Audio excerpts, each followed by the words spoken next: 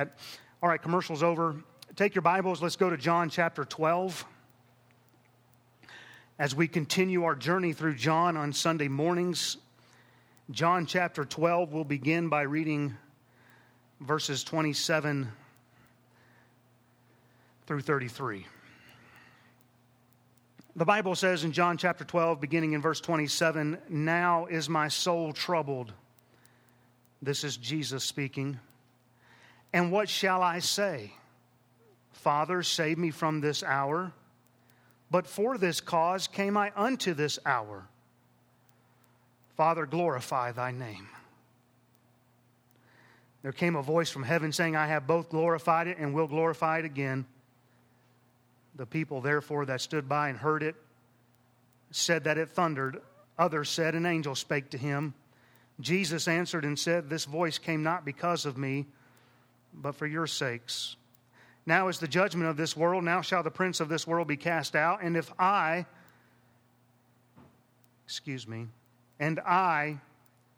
be lifted up from the earth, will draw all men unto me." This said he, signifying what death he should die. So remember, over the last 2 weeks, we've considered verses 23 through 26, this parable that Jesus gives of a kernel of wheat going into the ground, dying so that it may bring forth much fruit. And we saw how Christ was speaking about his death through this, and also how that applies to us and how we need to die so that we can bring forth much fruit as well. That was last week's message about us going down and identifying with Christ in death. And remember, at this point in our text now, we're less than a week until Crucifixion Day. We're getting there. It's right around the corner that Christ is going to be crucified. And Jesus here, just a reminder, he's speaking to those Greeks who had come to Jerusalem to worship during the feast of the Passover. And remember, they went to Philip and they asked an audience with Jesus. And so Jesus is speaking to them, and he's speaking to whatever crowd was associated or surrounding him that day. And as Jesus addresses them, he likens himself to this kernel of wheat, which must be buried and died to bring forth much fruit. And as Jesus is speaking of his impending death, he says at the beginning of verse 27, "Now is my soul troubled." Now, before we get too far into this message, I want to give you my opinion on something here, on what I feel Christ was troubled about. Many say it was the physical pains of the death he was about to go through. I've always been of the persuasion personally that Christ wasn't troubled over his death in of itself, though it would be torturous, which Christ knew because he said so there in verse 32 and 33. He knew how he was going to die. He made it many clear. Lord help me, I'm so tongue-twisted this morning. He made it clear many times that he came to this earth to die, did he not? I mean, he said it throughout his ministry. He had come to this earth to die. Remember, he is the Lamb slain from the foundation of the world. He knew what his mission was. He knew he would be raised back to life. He said that as well. And so, therefore, I'm not convinced that Christ is merely troubled over a physical pain of death that's about to come, although it would be horrific. However, the Bible makes it clear that Jesus is troubled in his soul, and he's talking about death. We can't argue that, right? And so in the other gospel accounts, we read on the night of Jesus' betrayal that he was in agony, and that his soul was exceeding sorrowful unto death. And if you really want to get the sense of just how bad that experience was going to be, just the raw emotions that were going through Jesus leading up to and during his death, you need to read the Psalms. And you need to read some of those with Christ's crucifixion in mind. And you get a lot of details of what it was like for Christ. I'll give you an example. Psalm 88, verses 3 through 7 says, "For my soul is full of troubles, and my life draweth nigh unto the grave. I am counted with them that go down into the pit. I am as a man that hath no strength, free among the dead, like the slain that lie in the grave, whom thou rememberest no more. And they are cut off from thy hand. Thou hast led me in the lowest pit, in darkness, in the deeps. Listen now, thy wrath lieth hard upon me, and thou hast afflicted me with all thy waves. Selah. And then in verse 16 of that same psalm it says, thy fierce wrath goeth over me, thy terrors have cut me off. If it's true that Jesus wasn't troubled over the actual physical part of death, then what made him troubled in relation to his death? I personally believe that nothing was more troubling, more sorrowful, more agonizing to Christ than being rejected by his Father as he became sin for us. And when that happened, he was enduring the wrath of God on our behalf. That passage in Psalm 88 says, God's wrath laid hard upon him. And those waves of wrath were afflicting him. And as God's fierce wrath crashed over his only begotten Son, God cut him off. And Jesus cried while on the cross, my God, why hast thou forsaken me? And there was no reply from heaven. In verse 28 of our text, Jesus prays, and there is a voice from heaven, and God answers his prayer, but not on crucifixion day. Why? Because he was being forsaken of the Father. Isaiah 53:8 says, for he was cut off out of the land of the living. For the transgression of my people was he stricken. And I just want you to consider this thought, how from eternity past until Christ on the cross, there had never been a separation in the Godhead. Perfect fellowship, perfect communion, always in perfect agreement, always holy, always sinless. But then there came a day when God the Father would turn his back on his only begotten Son. And for the first time and the last time, praise God, there was separation between God the Father and God the Son.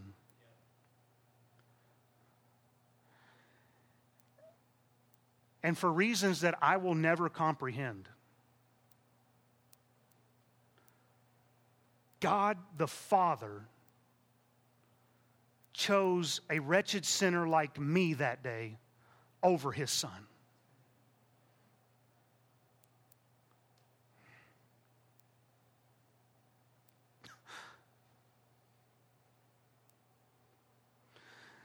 And it says in Isaiah 53:10, yet it pleased the Lord to bruise him.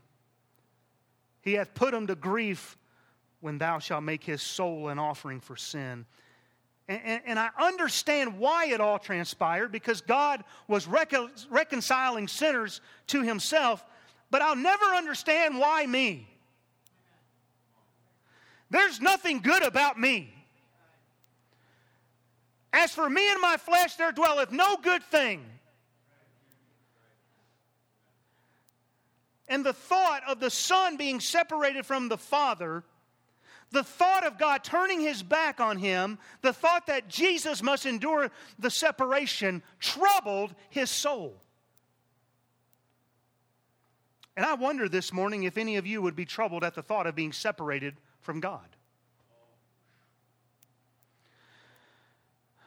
Please listen, if you're without Christ, if you have never placed your faith and trust in the Lord Jesus Christ alone for salvation, then you're facing an eternity apart from God in a literal place called hell, where his wrath will forever abide on you.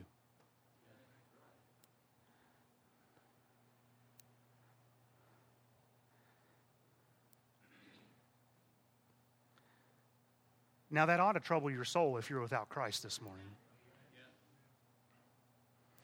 But I have good news. And that's what the gospel means, by the way. Jesus died so you could be reconciled to God. You don't have to face the wrath of God this morning. And you don't have to be troubled in your soul over the matter of salvation. The debt's been paid. You just need to receive it. And you just call out to him by faith, admitting your sinful state, your lost condition apart from God, and you cry out to him to save you. Says, is that simple? Well, that's how God saved me. Is there anyone in here that knows that they are lost right now? Is there anyone like that? You know deep down in your soul that you're not saved, and it troubles you that you have yet to enter into a relationship with God. You know you need Him, but in your pride, you keep refusing Him.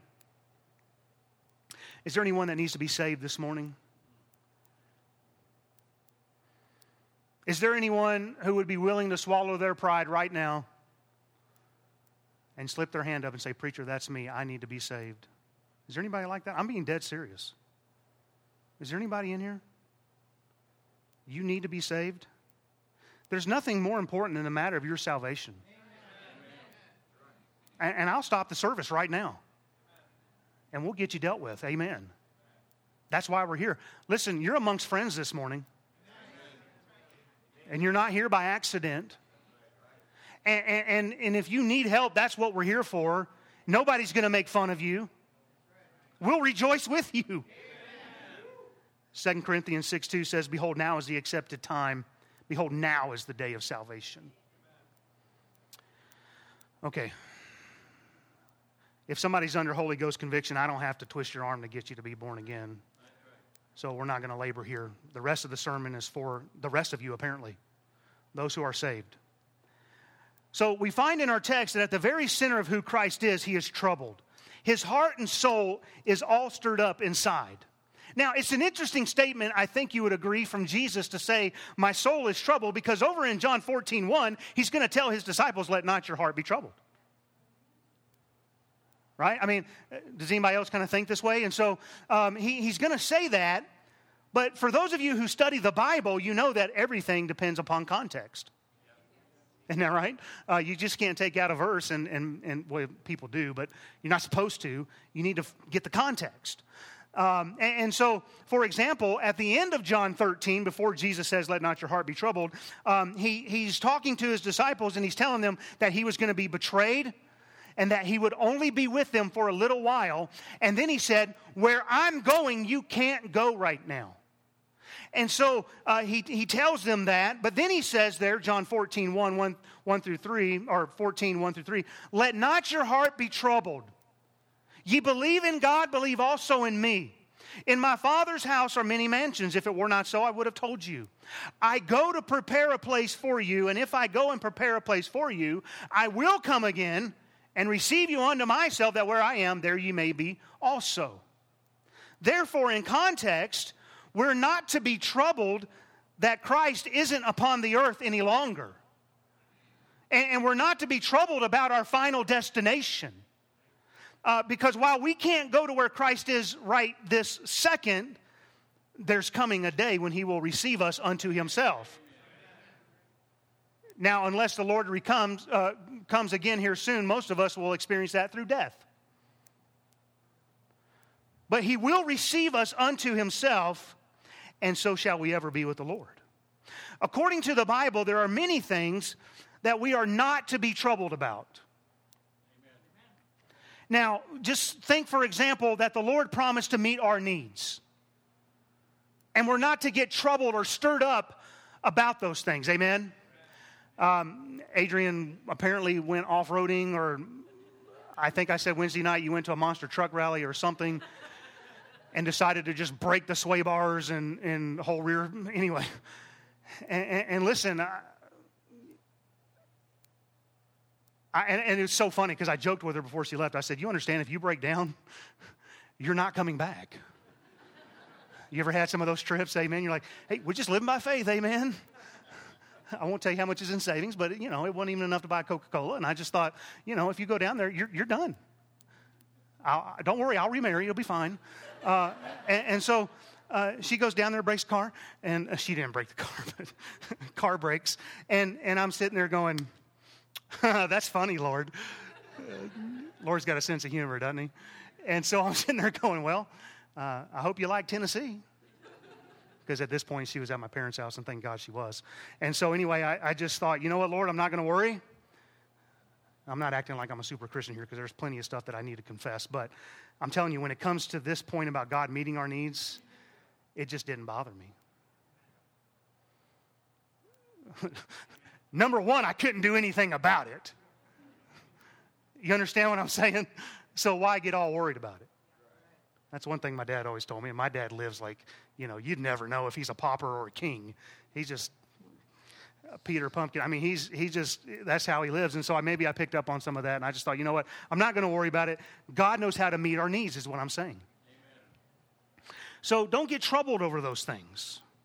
Now, let me caveat that with this. If you're in that position because you've got the $80,000 car that with it comes a $700 a month car payment, that's a different story. Say amen or something. Come on. And so it really depends on how you've been living your life financially. But anyway, Peter wrote this: we're not to be troubled if we suffer for righteousness. So you go out there, you start to testify, and somebody hates your guts. Amen. And you just don't get troubled about that, and you just keep pressing on. But what's interesting to me here is Jesus is sinless. And yet, his soul is troubled. Obviously, there are some things that can trouble us and it not be sinful. Are you picking that up here? Because oftentimes we say, well, Christians should never be troubled. Well, then Jesus sinned, and we know he didn't. And so Jesus being sinless here, he says that his soul is troubled. I would say this: the difference then is what is causing the trouble. What causes the stirring in our lives? And while we don't have to be troubled about our standing with God, those who are saved, we don't have to be troubled about God's provisions or suffering for Christ, I do believe there are some things in which we ought to be troubled about. I don't know how you feel about it this morning, but I'm troubled over the direction of our nation. It stirs me up. I hate that we're one election away from socialism, and you can take it from there. We're practically there now. That's why we're so close to it. Is everybody with me? Or did I accidentally preach to a bunch of socialists and didn't realize it? Because, by the way, socialism's bad for the gospel. You don't believe that? Look at the socialist nations. It troubles me. That troubles my soul. I think it's okay that we get troubled that in our nation today, evil is being called good and good is being called evil. That ought to trouble us. I think it ought to be troubling that we are literally going into a womb and stirring that baby up and yanking it out. I understand the medical term fetus, but I'm going to encourage you as a Christian, don't use that term. That is a child in there. Amen. That troubles me. I'm troubled over people dying and going to hell. And as a pastor, I'm troubled over those who backslide and withdraw. And those who just drop out altogether. It's troubling. So the question at this point of the message is, what troubles you? What stirs you up? And I think it's an important question because what stirs you up is an indication of your heart. It tells you where your passions lie. If you're being stirred over wrong desire, then that's a heart issue. For example, believe it or not, there are people that get all stirred up over video games. Now, that used to mean the kid in the bedroom playing the Nintendo 64. Or maybe the Atari. Amen, Adrian, you're older than I am.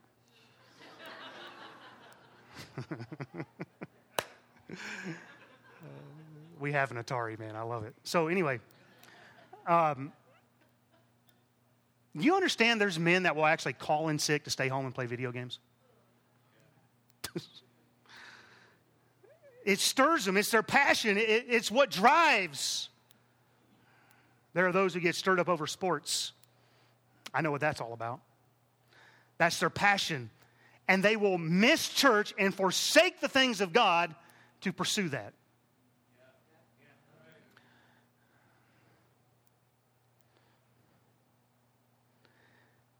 There are those who are passionate about their bodies.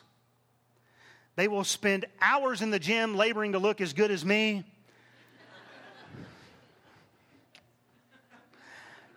And yet never address the inner man.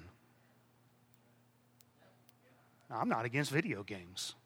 Well, certain of them I would be, but I'm not against the actual act of, beating the family in Mario Kart. I'm not against sports. I love competition. I mean, I sat there and watched darts on TV once. Darts. I'm not against that. I'm not against those who want to take care of their bodies. There are those who are passionate about politics. It troubles them. It gets them all stirred up to the point where they will literally sit 4 hours in front of Fox News and not spend 20 minutes in their Bible. Is everybody with me?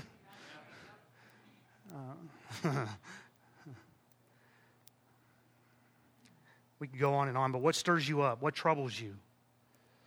If it is those things which are in the world, the lust of the flesh, the lust of the eyes, and the pride of life, then you've got a heart issue.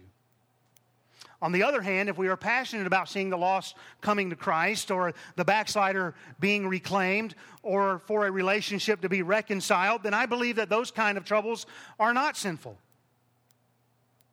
And to be honest, it would do us some good this morning if some of us would get a little bit troubled about where our walk with God is at. Ah. Preach it, preacher, that's good. Amen.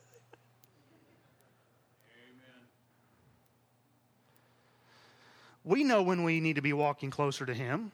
We know when we are not right with God. Even the lost know that.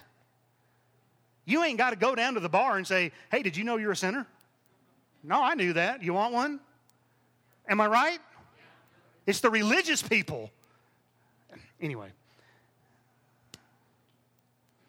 So what troubles you? It ought to trouble you if you haven't heard from God in a while. It ought to trouble you if you aren't in God's Word. It ought to trouble you if you're not telling others about Christ. It ought to trouble you when you don't pray. It ought to trouble you when you begin to think you don't really need church. And many times, something else far less important is what grabs our attention and what stirs us. But what's more important than your relationship with God? What troubles and stirs you is what moves you into action, whether good or bad. Isn't that right? When we truly begin to get serious about our walk with Christ, then those less important issues begin to just fade into the background. Because now our pursuit is Christ Himself. In the 20th chapter of the book of Acts, Paul speaks about going bound to Jerusalem. And he says he doesn't know what things are going to befall him there. And then he says in Acts 20:24, but none of these things move me. Neither count I my life dear unto myself, that I might finish my course with joy and the ministry which I have received of the Lord Jesus to testify the gospel of the grace of God. And the Apostle Paul was far more concerned about what Jesus thought about his stewardship of the ministry he had been entrusted with than he was what the world could do for him. Could do to him. He was far more concerned about his walk with God.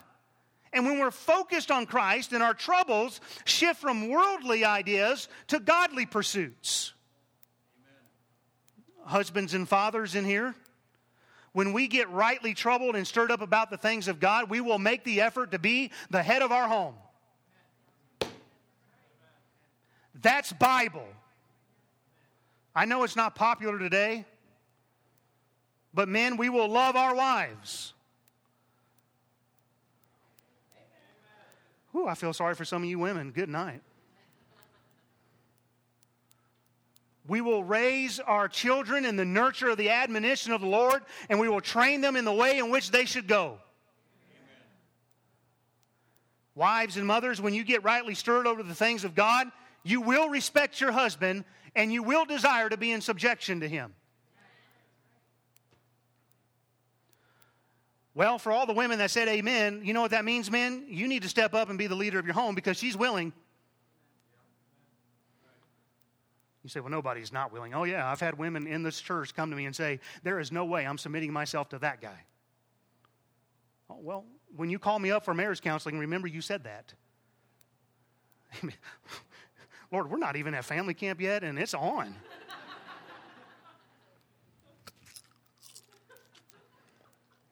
I got to make my mouth feel better. I don't know what's going on. Wives and mothers, when you get your troubles, you're stirring in the right direction, you'll stop using that acid tongue in the home. You'll try to be a peacemaker in the home. You will lead your children in righteousness. And children, you're not off the hook this morning. When you get rightly stirred and troubled about your walk with God, you will honor your mother and your father. You will do your chores without murmuring. You will be thankful.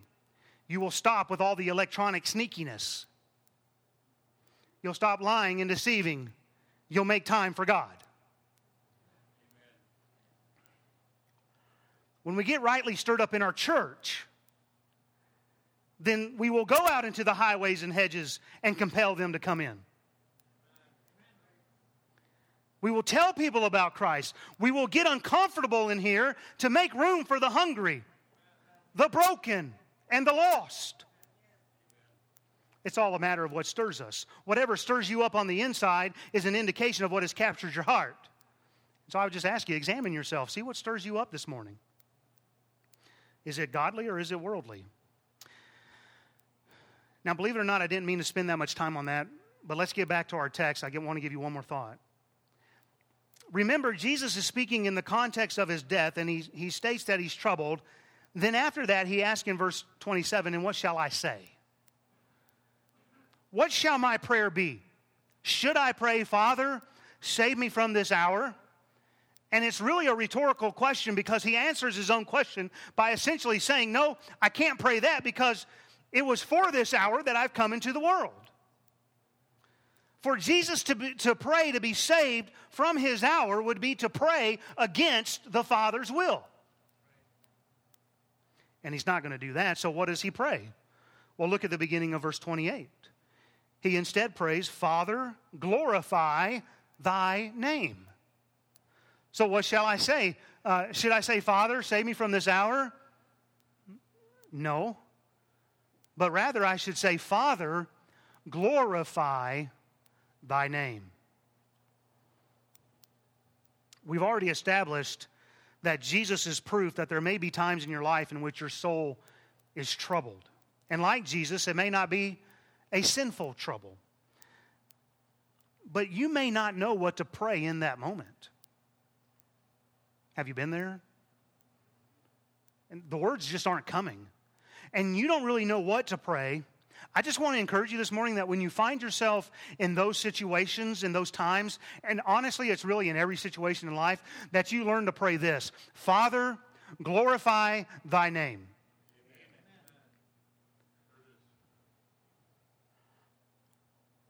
This will help you to refocus. It helps you to divert the attention off of us and back to God, and transfer our sense of responsibility on all the details, on all the little ins and outs, back to God where it belongs. Because now it's not all about us, but it's all about him.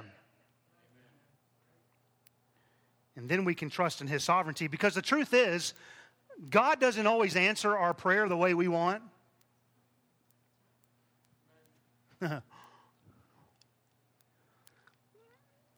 It could be something that even troubles us and stirs us, and yet God may not answer the way we want him to.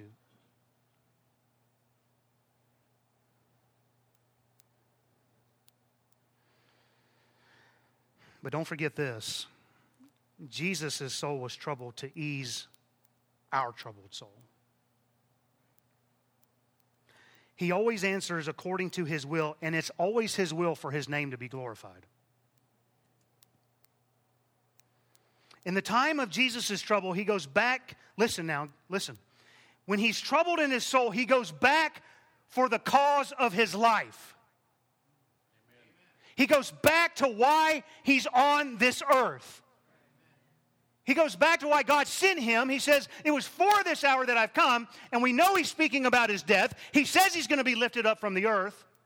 And so in his trouble, he goes back to why he's there in the first place. And in the Garden of Gethsemane, he prayed, nevertheless, not as I will, but as thou wilt. He goes back to what God's purpose is for his life, and that was this, the glory of God.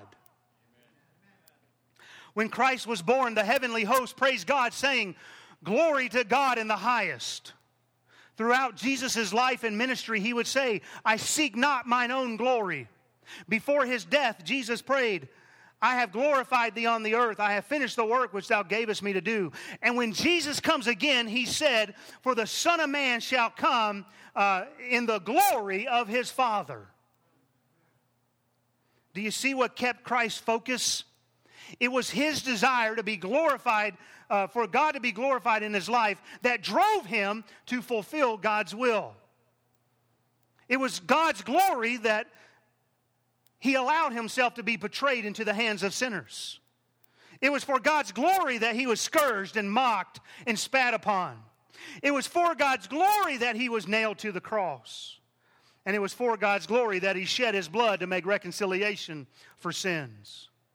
And so if we understand what our cause is, it will help us to stay the course and to stay focused upon accomplishing God's will in our life. What is our cause? Why have we been created? Why has God left us upon this earth? Just like Christ.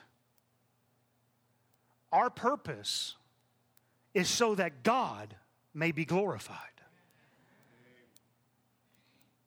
Isaiah 43:7 says, even every one that is called by my name, for I have created him for my glory. I have formed him, yea, I have made him. Revelation 4:11 says, thou art worthy, O Lord, to receive glory and honor and power, for thou hast created all things, and for thy pleasure they are and were created. 1 Corinthians 6:20 says, for ye are bought with a price, therefore glorify God in your body and in your spirit, which are God's. 1 Corinthians 10:31 says, whatsoever ye do, do all to the glory of God. Philippians 4:20 says, now unto God and our Father be glory forever and ever. Amen. Are you seeking God's glory in every situation of your life? Now, the answer to that question is going to reveal your maturity level in Christ. How much you've grown, if you will. It reveals how much you trust God. It reveals how much faith we have in God's will for our life. In Romans 4:20, it's speaking of Abraham, and it says, he staggered not at the promise of God through unbelief, but he was strong in faith, giving glory to God. Whose glory we seek is where our focus is. John 7:18 says, he that speaketh of himself seeketh his own glory, but he that seeketh his glory that sent him, the same is true, and no unrighteousness is in him. Galatians 6:14 says, but God forbid that I should glory save in the cross of our Lord Jesus Christ. Ephesians 3:21 says, unto him be glory in the church by Christ Jesus throughout all ages. Amen. And here's the bottom line today. At the end of your life, will you have lived for God's glory?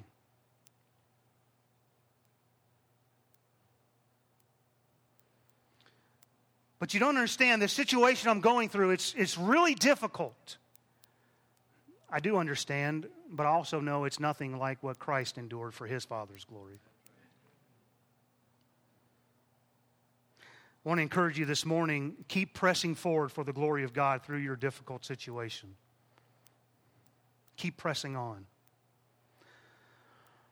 Don't get your eyes off of the Lord. Don't forget the cause. And just pray, Father, glorify thy name. And if God doesn't remove the problem or lift you out of it, then know this, his grace is sufficient for you. Romans 8:28 says, and we know that all things work together for good to them that love God and to them who are the called according to his purpose. Let God have the preeminence in your life and give him all the glory. Let's pray. Lord, we love you this morning. Thank you for the Word of God. I pray now the Holy Spirit would do what only the Holy Spirit can do. Lord, maybe there's one who genuinely, they know they're not saved. They know they should have spoke up earlier. Would you give them another opportunity to come forward now? And Lord, to the rest of us, I pray that we would understand that why we are here is for your glory. And may we live our lives according to that. Lord, help those that are in the thick of things, that are going through it. They feel like the waves are crashing over. I pray that you just help them keep their eyes on you and just cry out for you to get the glory for Christ's sake. Amen. Let's stand together, please. Heads bowed, eyes are closed.